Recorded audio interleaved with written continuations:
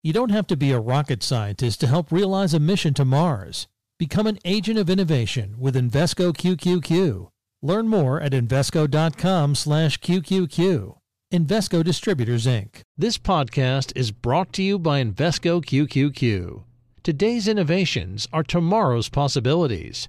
Become an agent of innovation with Invesco QQQ. Learn more at Invesco.com/QQQ. Invesco Distributors, Inc.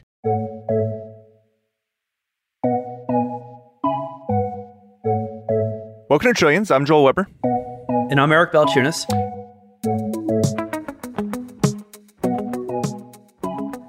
Eric, the stock market over the past week has given me heart palpitations, and it feels like we've just been on this roller coaster, and there's been dread about inflation, rising rates, and then there's been corporate earnings in the backdrop, which have kind of exceeded expectations. I'm really confused. Can you help me make sense of that? And do you have any guests who could help? Yeah, well, we have two great guests. It's a perfect 1-2 punch because everything going on in the market now really mostly is a derivative of the Fed and their plan to be more hawkish. There's two ways they're doing that, which we'll go into, but it's not just rate hikes, but the idea of raising interest rates because they're obviously concerned about inflation. And inflation, I think, is actually trumping the idea that the stock market could fall, especially politically. I don't think any of these politicians want to go into midterms or the presidential election with inflation running high. So the Fed looks like they're committed. I've been pretty critical of the Fed always folding like a lawn chair. They get hawkish and they just fold immediately when the stock market goes down 2 points. But they seem pretty persistent. That last press conference that Powell had, I felt he was the strongest he'd been. I'm a casual observer. I'm not an expert. But as somebody who's doubted them, I feel like they have more of a spine now. And so everybody's just repositioning. And they're saying, well, if rates are going to go up a little bit, I've got to figure different things out in my portfolio. So it's hurt growth stocks, help bank stocks, hurt bonds. And so there's a lot of repositioning. I will say that general mass blob of retail flow is still kind of buying Vanguard.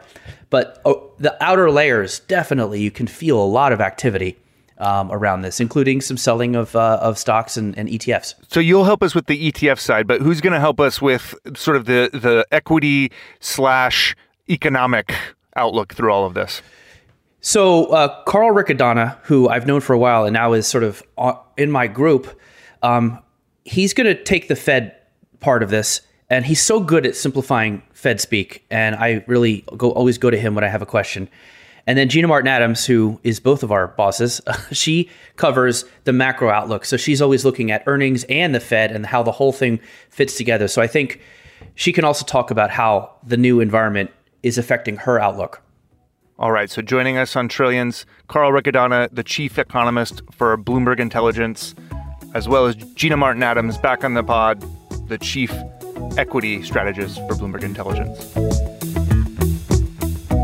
This time on Trillions, buckle up for a roller coaster. Carl, Gina, welcome back to Trillions. Thank you. Thanks for having us. Glad to be here. Thanks for inviting me on. I'm going to start with you, Carl. Is the Fed going to fold like Eric's lawn chair?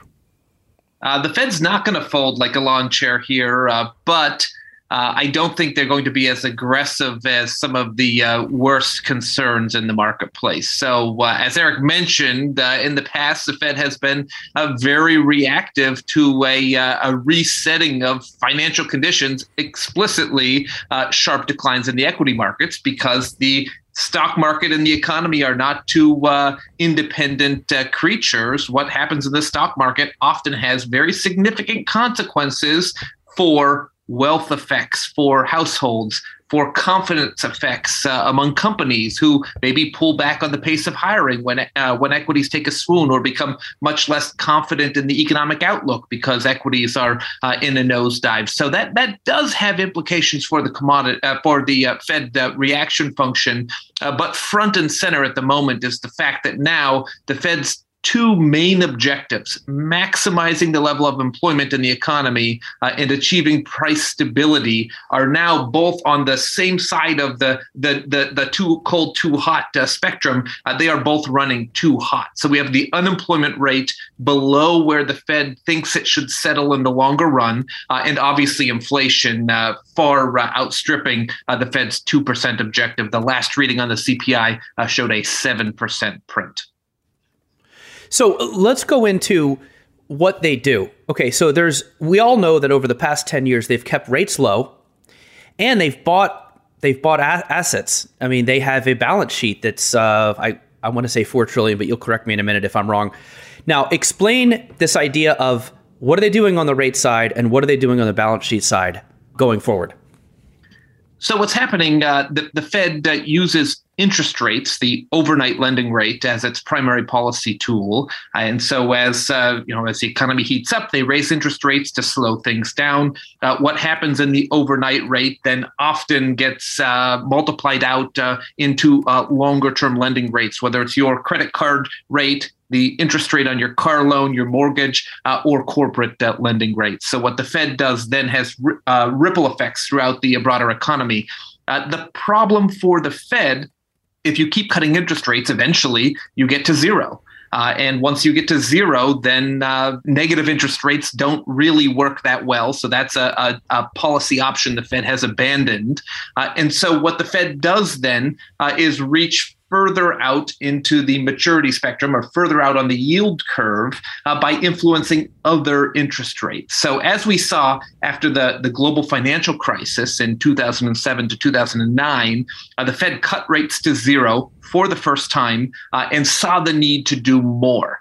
And so in doing more, they purchase assets. So they purchase, in this case, treasury securities of varying maturities, so across the yield curve, and also they purchase mortgages. Now, the mortgages, kind of a legacy of the housing bust in 08-09, and they saw a particular need to influence financial conditions for households. We come out of the 09 recession and have a very weak economic recovery, so the Fed's very slow to tighten policy by both raising interest rates and also starting to shrink the size of its balance sheet.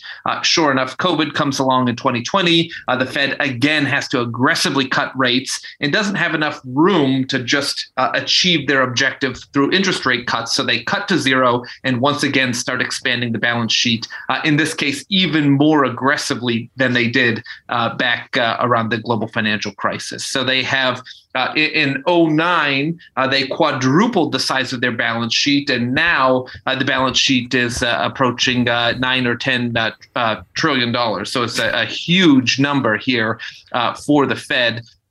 And this provided tremendous stimulus during the COVID crisis.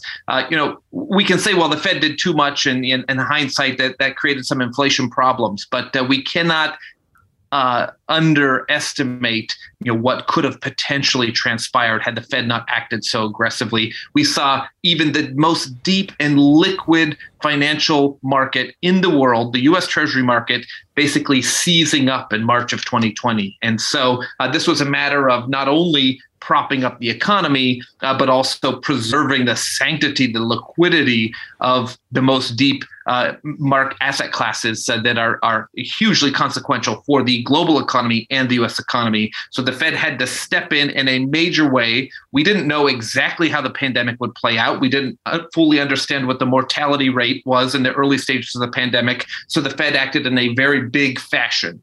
The other factor they didn't understand was how much fiscal stimulus would be coming through, because the experience after the global financial crisis, Congress was very stingy providing stimulus to the economy, and so the risk was that if we saw a reprise of that, given the political tension in the economy in the country at that time, that maybe there would not be much fiscal support. So the Fed went massively.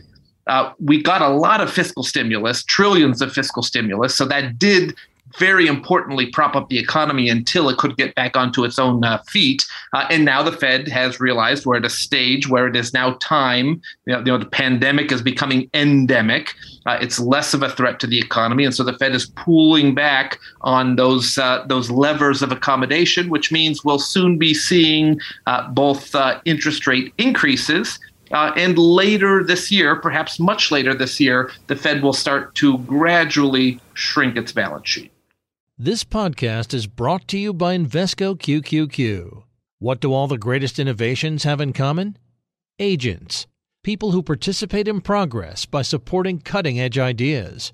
Invesco QQQ is a fund that allows you access to innovators of the NASDAQ 100 all in one fund. So you don't have to be an inventor to help create what's next to come. Anyone can become an agent of innovation with Invesco QQQ. Learn more at Invesco.com/QQQ. There are risks when investing in ETFs, including possible loss of money. ETF risks are similar to those of stocks. Investments in the tech sector are subject to greater risk and more volatility than more diversified investments. The NASDAQ 100 Index comprises the 100 largest non-financial companies on the NASDAQ. You can't invest directly into an index. Before investing, consider the fund's investment objectives, risks, charges, and expenses. Visit Invesco.com for a prospectus containing this information. Read it carefully before investing. Invesco Distributors, Inc. Join Bloomberg in San Francisco or virtually on May 7th for The Future Investor, Data-Powered Transformations. This 2024 event series will examine how data is not only playing a pivotal role in investment decisions, but serves as a driving force behind the construction of innovative, investable enterprises. This series is proudly sponsored by Invesco QQQ. Register at BloombergLive.com/futureinvestor/radio.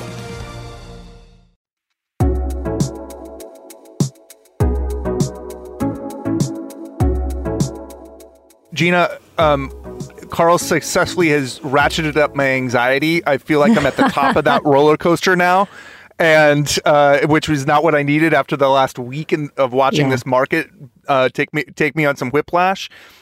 We had you on a few months ago. One of the things that we did spend some time talking about then was inflation.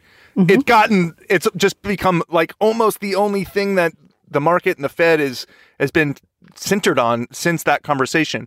So just bring us up to speed on where you are now, what you feel like that outlook is, and how powerful the Fed is, and what the market's going to be doing in the weeks and months to come.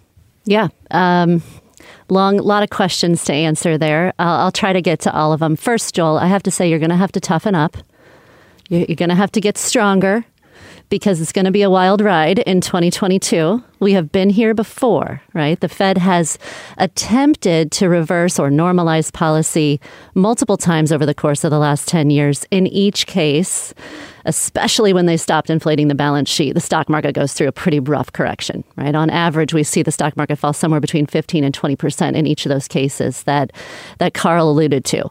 So I do think we're going to have to be tougher in 2022. We've gotten very complacent as equity investors over the last 2 years, just really accustomed to constant gains in the equity market. And that's highly unlikely to be the case in 2022. That said, I think a couple of things have changed since the last time I was on. And most of it is really the Fed's interpretation of what's going on. If you recall, when we talked last, we talked about the fact that I believe the economy is on much, much stronger footing than most economists are forecasting. And the demand side of inflation is completely underappreciated. And the Fed really leaned on this idea that inflation was going to be transitory. It would go away because it was all supply driven. And the reality is that household balance sheets are in much, much better condition than they were last cycle. So sort of going on a last cycle playbook for how slow they can move, that's really changed over the course of the last few months, where the Fed is now acknowledging, even some of the most esoteric unemployment rate measures that we like to follow to suggest that we're not yet at maximum employment. Well, lo and behold, we're back to where we were in 2019, right? Retail sales are still on fire for the most part. Inflation is still very strong. There's really very few signs that the economy is even slowing down. So inflation may actually sustain. And I think they finally have capitulated on the idea that, as Carl mentioned, the pandemic is becoming endemic. It's less of a risk to broader economic growth, and we need to normalize things. so the natural reaction in the stock market is, oh, hey, okay, we thought you were going to be our best buddy, and now you're going to leave us be. So valuations are naturally reacting. I think Eric mentioned at the onset that the market has reacted to inflation. I totally agree. In particular, the market has reacted to how rates are moving with respect to inflation and with respect to what the Fed is going to do specifically. And we see that in our work in the equity market. The stocks with the most sensitivity to rates have dramatically underperformed the stocks with the least sensitivity to rates. And I think that that's going to be the prevailing case for most of 2020 because this is an adjustment process. Now, that said, there is a saving grace here that nobody's talking about, and that is, hey, the economy is still strong. And I think we're going to continue to underappreciate just how strong the economy is, even in the face of Fed tightening, even in the face of potential balance sheet runoff. We probably will continue to underappreciate just how strong that economy is, and that shows up in earnings. So the offset for the market is this sort of pull and push kind of metaphor where valuations are constantly under some degree of pressure, but earnings do make up some of that difference. And as long as earnings hold in, the longer term uptrend for the stock market probably remains intact. Let me follow up on this whole idea because I think people out there hear all the time, oh, higher rates, bad for growth stocks. They're bad for the ARK stocks. Mm-hmm. Clearly, that's happened, right? ARK is down 47% in the past year, but the S&P is up 20%. That is a big spread, although ARK crushed it in 2020. Long story short, just explain why just 25, 50 basis points make that big of a difference for some of these stocks like Zoom, Roku. I mean, these are pretty big companies. It's not like they're like nobody companies who have nothing going on. I guess maybe try to square that. Yeah. So a couple of things happen, right? If you're a purist, if you're a pure fundamentalist, you believe the value of any equity is its discounted future cash flow stream, right? And so if that discount rate is going higher and your future cash flows are not changing, as the discount rate goes higher, the stocks that had the longest term future cash flow growth are going to be impacted the most. Those are the growth stocks in the market in the most generic sense. At the same time, there is a proven relationship between high volatility stocks and the balance sheet for the Fed. And not very many people can really explain this, but the reality of the situation is every time that balance sheet has accelerated, the highest volatility stocks in the S&P 500, no matter what type of stock they are, have tended to benefit. So what we started to see all the way back in March of last year, actually, is some of these most high volatility stocks in the market started to suss out this idea that the Fed was going to have to tighten policy and liquidity conditions would start to change. And this materially reduced risk tolerance for these type of stocks. Some of them are high growth or high cash flow growth stocks. Some of them have no cash flow at all, so you can't explain it through a traditional fundamental metric. But they are sensitive because they're high vol. And we've really started to see this in some of our factor work over the course of the last 6 months, especially as the factor models that we run, we're saying get out of the way of high volatility stocks. Start to move your portfolio to lower volatility stocks. And that is reflecting what's happening with interest rate expectations, but also what's happening with expectations for the balance sheet. If the balance sheet is not going to continue to rise, it will impact the most volatile stocks in the market most. And I think that's what's happened with some of the ARKs and, some of these meme stocks and the like. I mean, as is typically the case, the market really started to suss this out, as I mentioned, almost a full year ago now. But you had some offsets that made us kind of not, maybe when we're looking at the aggregate numbers, the S&P 500 looked great. But if you look at where the returns came from in the S&P 500, it was characteristically very different than the 2020 returns. Just to paraphrase Gina in very blunt layman's terms, stocks love QE, quantitative easing, the asset purchases from the Fed. If the Fed so much as whispers QE, stocks rally. And when the Fed does the opposite, which is what they've been doing over the course of the last year, when they talk about quantitative tightening, the shrinking of the balance sheet, then stocks, as much as they like QE, they despise QT. And the Fed has been murmuring increasingly loudly about quantitative tightening and what that's going to look like over the course of the last several months, especially since the December FOMC meeting. And stocks don't like that, especially the risky stocks don't like that. And that's totally consistent with what we've seen play out in the marketplace. So, Carl, let's just stick with that for a second. Say I give you the football. You are Jay Powell. When do you next look at the stock market?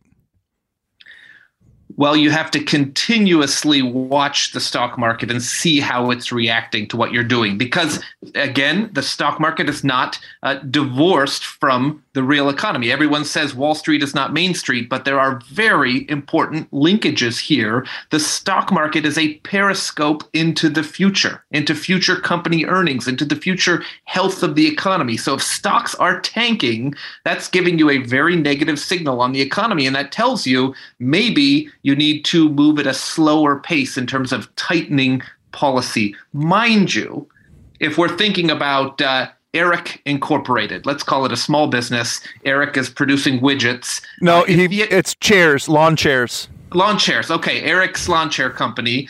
If his business is growing at a 10% pace and the cost of his financing is 1%, what are you going to do, Eric? Grow the business? Sure, keep growing it. Okay, now your business slows down to 8%. Your cost of financing goes up to 4%. Keep growing the business? A little. Okay, now the business is growing 4%, and your cost of financing is 5%. You going to grow the business? No, I'm going to cash out anymore. I'm going to cash out and move the wage. IPO, cash out. Well, you're not going to continue to grow the business. And what's true for Eric's Lawn Chairs Incorporated is also true for a $20 trillion U.S. economy. When the cost of financing approaches the growth rate, then all of a sudden, we're not stepping on the gas pedal anymore. Now we're starting to move towards the brake pedal. So as the Fed lifts rates from 0 to maybe 1% at year end, that's really just easing off of the accelerator. It's not stepping on the brake pedal, but it's moving in the direction of the brake pedal. And so that's why Gina can have a very constructive outlook for the economy and for stocks. Just to put those numbers around, instead of Eric's lawn chair business, the U.S. economy, right? Interest rates are 0, or effectively 0. The economy as of the final quarter of 2021 grew at a nominal pace of 12% year on year. So there's a huge gap between 12, the growth rate of the business, and 0, the cost of financing. The Fed is going to start narrowing that gap, and probably nominal GDP slows down considerably to something closer to 5 or 6% by the end of this year. But if the Fed is hiking once per quarter, that puts them at 1%. So you still have a huge interest rate differential. We're not talking until maybe 2024 or beyond, if the Fed continues on this steady pace of tightening, to really move that interest rate differential down to what we would call a neutral pace. The Fed is giving it a very aggressive steroid to the economy and will continue to do so, albeit in slightly smaller doses going forward. I would just add one thing, because I think that was a great explanation surrounding the cost of financing. I would say when we look at corporate balance sheets, the thing that also is completely underappreciated is that cost of financing is significantly lower than you might observe when you're looking at even spreads because of the degree to which companies have built up cash stores. And it's very similar with households, where we are substantially less dependent on financing to grow. Especially relative to the last cycle, where corporate balance sheets and household balance sheets were in tremendous disrepair following the great financial crisis. They're on significantly sounder footing. The perfect example of this is Microsoft wants to grow. They don't need to go issue debt to even buy a company as large as Activision, which is a huge testament to just how much insane amount of cash is just sitting on balance sheets. And it's the same across most of the S&P 500, where corporate cash is still sitting near an all-time high, even though we're this far into recovery. And it's quite phenomenal, right? Is this companies just haven't spent a ton yet on anything. And even though they've been able to tap the bond markets for the last couple of years, they have stored up a lot of capability of keeping this cycle going for longer than many people anticipate, even if the Fed is tight. And I should just add to what Gina's saying. What she's seeing at the company level is also true at the household level. Households stockpiled cash during the pandemic.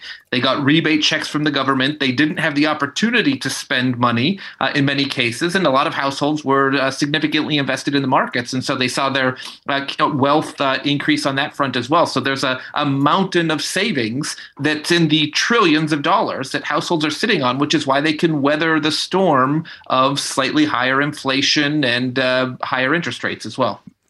But it's going to be a bumpy little ride here, Eric, for all of them. And I'm curious, like, just as flows go, just something I know you watch closely all the time. What's it been like of late? Where have people gotten out of? I saw that SPY had a massive outflow. What other kind of things have caught your eye? And bring it back to the world of ETFs for us. Yeah, sure. And I think I'll pivot to a question for Gina, which is the main Vanguard investor is just totally oblivious. They're just investing. Vanguard's taken in $21 billion. That's just like nothing's happening. Schwab is doing well too. So if you're like a passive Bogelin type investor, none of this really bothers you. That said, there's the trading crowd and institutions who are repositioning on the fringes, especially. So for example, we're seeing a lot of money go into financial ETFs. Obviously, rates go up, they can get a higher rate, or they can get more. Their interest rates are good for them. We've also seen gold get a bid because I think there's some nerves on like, hey, I should be more diversified because my 60 and my 40 is going down. And we've seen value ETFs and energy. I'd put energy and value together almost because they're beat up for so long. So there's a bit of a repositioning, and that's where it's happening. And the other thing that's the big loser this year, besides the Qs, which is seeing outflows, is bonds. If you look at the outflow list, it's a who's who of all the bond ETFs, TLT, HYG, even the TIP ETFs, TIPS ETFs, LQD, IEF, JNK. It's basically treasuries, mortgages, because if rates go up, all those current bonds are just worth less because you can get more with the new rate. So what the Fed is doing clearly is going to impact the bond market. And there's been this huge monster bull market for like 20 years. And like, I guess I would throw it to Gina. I just went over a lot, but is the bond market going to have real problems? And is that going to spill over into the stock market? I think that we certainly are on the precipice of a longer term shift in rates. And I base that opinion based simply on my views of the economy. I just think the economy is in a completely different condition than it was for the bulk of the last 10 years. I also think the inflationary scenario is very different, in part as a result of that, but other longer term structural factors as well.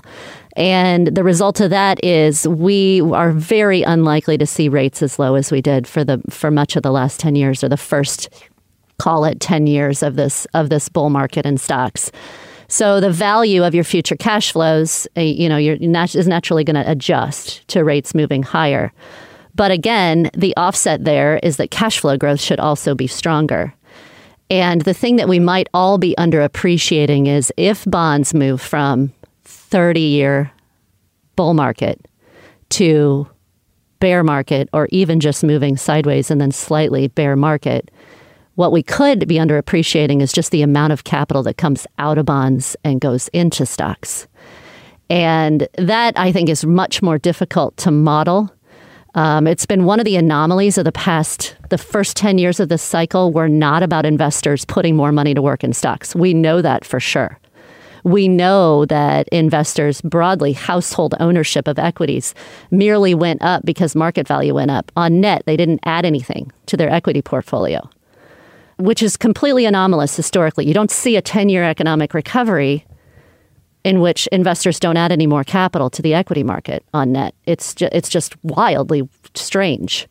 I think starting in 2020, probably extending into 2021, and I do think moving into 2022 and beyond, we're going to continue to see this great rotation. Really in 2020, We started to see the first signs that that investors are interested in stocks again, with flows coming back to the market, longer term flows moving back into stocks. We started to see IPO issuance again in 2020 and 2021. These are things that I didn't talk about for 10 years. Because they just weren't supports to the stock market. Instead, the stock market went up because the supply of equities went down, not because demand for equities went higher. So I think that we are seeing a little bit more exuberance in the stock market develop simply because the bond market is in disrepair. There will be offsets. And in periods of time in which rates are dominating attention and moving in a spiking fashion, it does create volatility for the stock market. But longer term, you just model what happened in the 1950s and 60s. The stock market went through a 20-year bull market as rates were rising. This is certainly possible to have rates rise and the stock market rise at the same time, but you do have to have very strong growth, and you have to have somewhat contained inflation before there's a switch that gets flipped. This podcast is brought to you by Invesco QQQ. What do all the greatest innovations have in common? Agents, people who participate in progress by supporting cutting-edge ideas. Invesco QQQ is a fund that allows you access to innovators of the NASDAQ 100 all in one fund. So you don't have to be an inventor to help create what's next to come. Anyone can become an agent of innovation with Invesco QQQ. Learn more at Invesco.com/QQQ. There are risks when investing in ETFs, including possible loss of money. ETF risks are similar to those of stocks. Investments in the tech sector are subject to greater risk and more volatility than more diversified investments. The NASDAQ 100 Index comprises the 100 largest non-financial companies on the NASDAQ. You can't invest directly into an index. Before investing, consider the fund's investment objectives, risks, charges, and expenses. Visit Invesco.com for a prospectus containing this information. Read it carefully before investing. Invesco Distributors, Inc. From Silicon Valley to Wall Street, the promise and perils of artificial intelligence are playing out on the world stage. But what will the next phase of AI adoption look like? Which companies, from big tech to startups, will dominate? And where do the risks and unintended consequences lie? I'm Emily Chang. Join me at Bloomberg Tech in San Francisco, May 9th, to answer many of the industry's burning questions, alongside Snap's Evan Spiegel, Xbox President Sarah Bond, OpenAI's Brad Lightcap, top researcher Dr. Fei-Fei Li of Stanford, and many more. More details and just a few tickets left at Bloomberg.com/TechSF.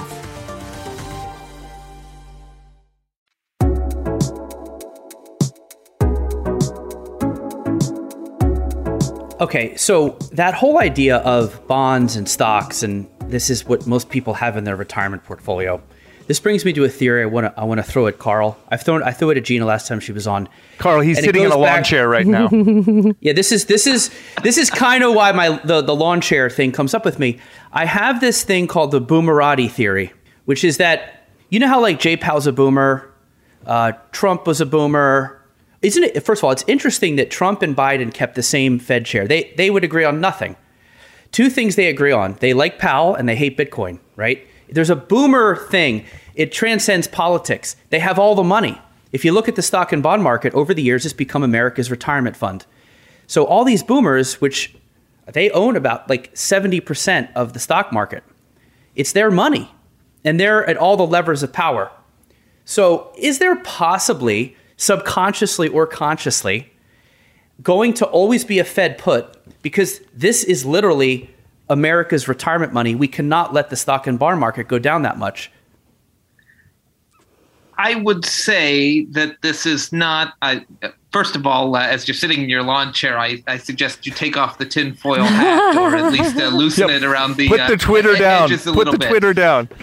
So in some capacity, we could view this through the eyes of the boomers preserving their wealth and some conspiracy against the millennials and their disruptions and whatnot. Although the millennials are poised for the largest transfer of wealth in the history of humankind as we look 20 years down the road and whatnot. However, again, this preservation of the stock market or the Fed put. So the Fed is not just acting to prop up assets. The Fed is looking at looking to achieve successful economic stewardship. Now, if they successfully achieve that goal of price stability and maximum employment, then they are creating the type of economy that Gina's describing, where you have controlled inflation pressures and healthy growth in the economy, and that should be favorable for the equity markets. So, it's more about the economic stewardship question, which the side effect of that is a healthy stock market, than some sort of nefarious plot for some generation to hoard the wealth, as you say. And as Gina described it, as I think she used the expression, the great rotation that we're seeing playing out over the next couple of years. I think of it in macro terms as the great competition, right? And the competition is with, let's say, a 2-year government yield. Right, during the crisis, 2-year government notes were yielding about 0.1%. They are now yielding a full percentage point higher, about 1.1%, and that will only go up as the Fed formalizes its plans to continue raising rates. If the Fed is raising the overnight rate, 2-year yields are going to go up as well. So now stocks, whether it's Cathie Wood's ARK or a dividend-paying, equity aristocrat, they're not competing against 0.1% rate of return. They're now competing against a 1.1% yield on a 2-year government security. So that competition is heating up, and that means you're less happy holding those longer maturity assets, like a 10-year yield or a 30-year bond, for instance, or some of the corporates, very highly rated corporates that are not giving you much return. The competition is heating up, and so now there's more of that rotation into higher yielding equities, for instance, which is another way of framing that growth versus value debate. Okay, as we start to bring this roller coaster ride to an end, Carl, Gina, I'm going to ask you a question, and it's a free for all. You can do whatever you want with it. Eric knows a lot about ETFs. We've talked a lot about the economy, about the Fed, about equities. What ETF question would you like to ask Eric? Carl, you go first. Okay, well, first, before I ask that question, I'm just going to go back to Joel's roller coaster analogy, because Gina and I have done our best here to kind of signal that the roller coaster, just because it goes up the steep hill, doesn't mean there's a scary descent thereafter. And we both have a relatively constructive outlook where the Fed can move towards the exit and the economy performs soundly. And that's my baseline scenario. I believe it's Gina's baseline scenario as well. That doesn't mean this can't be a scary or bumpy roller coaster ride, because this is a path fraught with danger, right? If the Fed is too worried over the inflation outlook, tightens too aggressively, unwinds the balance sheet, which is, again, a tool we've only used once before. So we're not entirely sure of what the potency of that tool is. So if we take the unknown medicine and take too high of a dosage, you can have some real problems here. And so it can certainly be a bumpy ride. And the risk is, the Fed could move too slowly and inflation gets out of control. I think the bigger concern is that the Fed could potentially panic, move too aggressively, and nudge the economy into a downturn, into a recession, which then, you're back to applying all of this aggressive medication to try to re-stimulate growth. So there's certainly a potentially exciting roller coaster ride ahead, Joel, as you according to your analogy. But I would be interested in asking Eric about the passive. Is passive investing, passive versus active, is that, how confident are you that trend continues? Because if you're a passive investor and you're in the type of economic cycle we saw over the past couple of years, Fed delivers massive, stimulus to the economy. So with the rising tide's going to lift all ships. It's a great environment to be passive. I would, just to play devil's advocate, wonder if we're not heading into the stock picker's paradise now, where we've had a big rise in the equity markets, but now the differentiation starts to occur as the tide, as Warren Buffett says, as the tide starts to roll out, we find out who's wearing a bathing suit and who's not. Aren't we heading into that realm right now, Eric, where now the active investors are going to really be able to differentiate themselves as it becomes a stock picker's market, and therefore it will be less of a pro ETF or at least a pro passive environment going forward. Well, yeah, good. You're good to separate ETF and passive, because our big outlook theme this year is that ETFs have transcended the passive label. I mean, it's a big tent. And more they're becoming active, and people use them actively. So one thing I would say is we just went over how flows are going into financials and value ETFs. So people are actively using passive ETFs to reposition, just like you're saying. Relative to the stock picker problem is this. A stock picker, if you're doing deep value stock picking, I think you have a bright future. If you're doing like closet indexing stock picking, like the Fidelity Magellan, which holds mostly S&P and tilts a little, your goose is cooked. You'll never get money again, because nobody is going to sell a 3 basis point Vanguard fund and buy you for 80 basis points when you're mostly the Vanguard fund, and I can't even guarantee you'll outperform. In fact, the odds are you won't. Also, in past downturns, active has only outperformed at the same 33%, 35% rate as when it's good. Look, cheap beta is just a hell of a drug. People are just not going to sell a 3 basis point Vanguard fund. My theory is if active got cheaper, if Fidelity started passing on economies of scale and got to 20 bips, 15 bips, then their little bets around the S&P could actually be worth it. But at 80, I just don't think it stops anything. I think what you will see, though, is more and more people use ETFs actively. And so you'll see flows into financials, deep value, and that kind of thing. But as we can see, Vanguard is taking in money like nobody's business. And also the Vanguard type investor, the kind of person who goes to Vanguard typically is pretty aware that you own everything. So whether value's in play or growth's in play or energy stocks are a hit, it's FOMO proof. You already own it. I don't really care. I'll just, what am I going to do? Replace this with like the hot stock picker of that year and then probably underperform in the year after? Most of them have just come to the conclusion there's no better deal. That's my opinion on that. Gina. Do I get to ask my question now? So yeah, I was going to say, you're Eric's boss, so I'm really interested. And it can be drug related. It could be lawn chair related or ETF related. Your call. So my question really is around the non-passive portion of ETFs. And we have seen some active conversions. We've obviously seen thematic investing really just take off over the course of the last few years. And your team, Eric, has done some insane work on themes and the sort of the themes that are driving stocks. So my question for you is, who's the next ARK? If ARK is over, if we can just assume that ARK is over for now, where are we going to see the next big theme? What's the next big theme that's going to drive stocks, and what should we be on guard for? Yeah, this is really a fascinating question because we wrote a note that said a deep value ETF could be the next Cathie Wood, because it's not about growth. It's really about concentration. We think that if most people's core of their portfolio is now in dirt cheap beta and they're happy with that, they're not going to touch it, they're going to let the paint dry for 20 years, they are looking for things to put on the outside, like hot sauce. So Cathie was perfectly positioned for a growth wave hot sauce. What comes next? And theme ETFs like cybersecurity and cryptocurrency ETFs.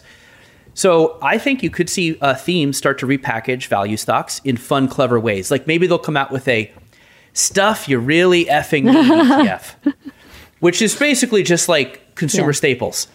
Because themes have really done a good job of stealing thunder from sectors and from styles and from factors by sort of making it easy, more fun and easy to understand, like the work from home ETF. That's just two sectors put together. It's not like rocket science, but the labeling is really powerful. And so we also think that, so I think you'll find some themes that tap into like maybe the staples or value stocks, and just maybe a deep value ETF, because we did see that the ones that have the most concentration pop the most in Q1. and they were doubling and tripling the Vanguard Value ETF, which is very weighted down with big cap names. So again, our big theme is, look, we always say there's 3 C's. There's the 3 C's to ETF success. You got to be cheap, you got to be creative or concentrated, or Cabernet, which is you got to sort of like wine and dine advisors. But I'll move that lane aside. But clearly, shiny objects aren't limited to growth. They can be value. They can be energy. There's an ETF called the fracking ETF. I mean, there's certain ways you can sort of play with the energy, maybe like old school energy or something, and maybe try to make oil producers interesting again because they're doing so well. So that's where I think you'll see it. But a lot of those flows are more on the fringe, but they're going to keep coming. I mean, we just saw an ETF for airline, cruises, and hotels, which is essentially like the reopening trade. Joel, can I get a second question? Yeah. Okay, thanks, Genie. That's like asking the genie for another 3 wishes. I want to ask Eric if you think that this kind of deep value investment can outperform something like tech disruption, which is what ARK was all about, over a longer period of time. And I would, as a skeptic, I would say no, it couldn't. Tech is going to tech disruption is going to have a higher sustained growth rate over the long run than deep value, which may in the short run have a rebound and maybe outpace tech, but not over the longer run. Well, it all moves in waves. I have a line in my new book coming out about Bogle because he launched the value ETF and the growth ETF way back in the 90s. He actually pioneered style indexing. And he said, I thought you'd buy the growth ETF when you're young, and then you'd transfer to the value. And you find out people tried to trade it, and they ended up doing worse than just owning the S&P. And if you track growth and value over a long period of time, they sort of end up at the same spot. So I cite that line from Almost Famous, when Lester Bangs tells the high school reporter, oh, don't worry, you'll meet them all again in the long road to the middle. So I do think if you time it right, you can make a lot of money. But in the 2000s, small cap value, and Gina, I think, will attest to this. She probably has better numbers than I do. In 2000 to 2010, which is a whole decade, small value crushed the S&P, which was, I think, flat.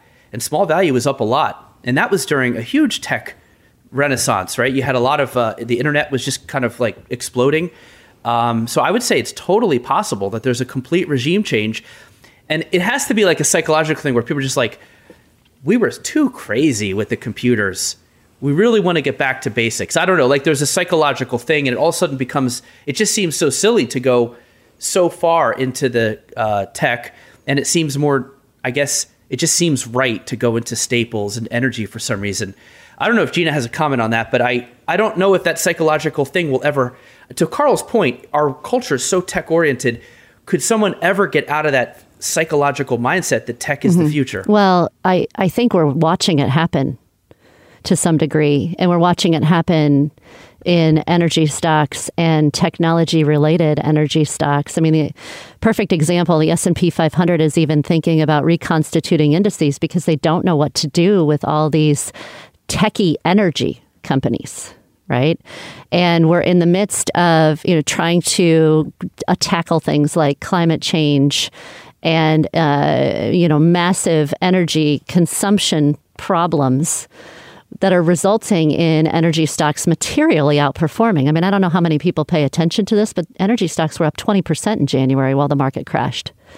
And it's been our big call for the last year and a half that longer term, as long as inflation is at a much stronger pace, that's the key. And if, commodity prices are contributing to that inflation, then it's even a bigger key that energy stocks will outperform. And if you look back in history, growth doesn't always outperform. Value usually outperforms when economic growth is faster, because value stocks tend to leverage that near-term economic growth outlook better, right? Tech has longer dated cash flows. Value stocks get the immediate cash flow growth when the economy is running at a faster pace. So I completely agree that I think it's a great call to be in small cap value. I think value already is showing signs of topping out or beating out growth stocks and will continue to beat out growth stocks. Our favorite sector is still energy, followed very closely by financials, and I don't see that changing. And what will make that change, what will make that endure is the inflation outlook.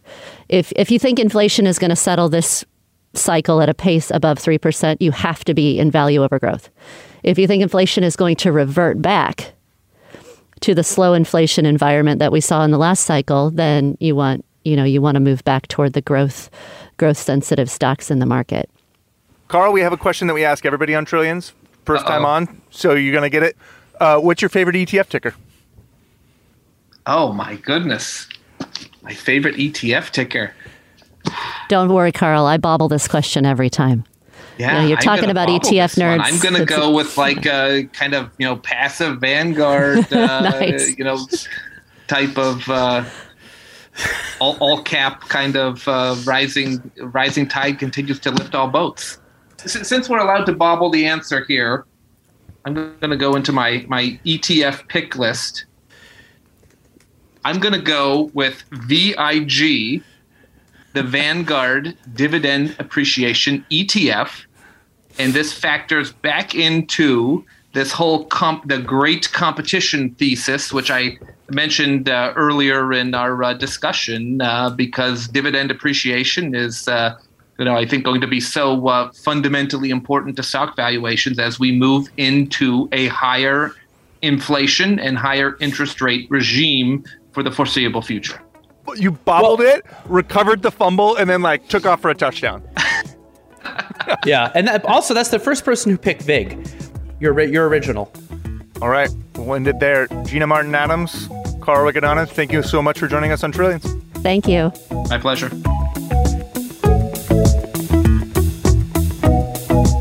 Thanks for listening to Trillions. Until next time, you can find us on the Bloomberg Terminal, Bloomberg.com, Apple Podcasts, Spotify, and wherever else you like to listen. We'd love to hear from you. We're on Twitter. I'm at Joel Weber Show. He's at Eric Balchunas. This episode of Trillions was produced by Magnus Hendrickson. Francesca Levy is the head of Bloomberg Podcasts. Bye.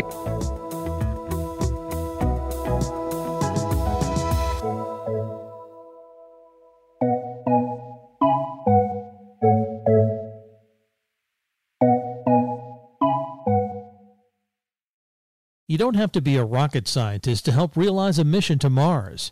Become an agent of innovation with Invesco QQQ. Learn more at Invesco.com/QQQ. Invesco Distributors, Inc.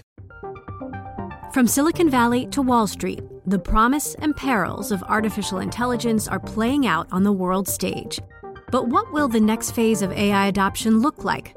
Which companies from big tech to startups will dominate? And where do the risks and unintended consequences lie? I'm Emily Chang.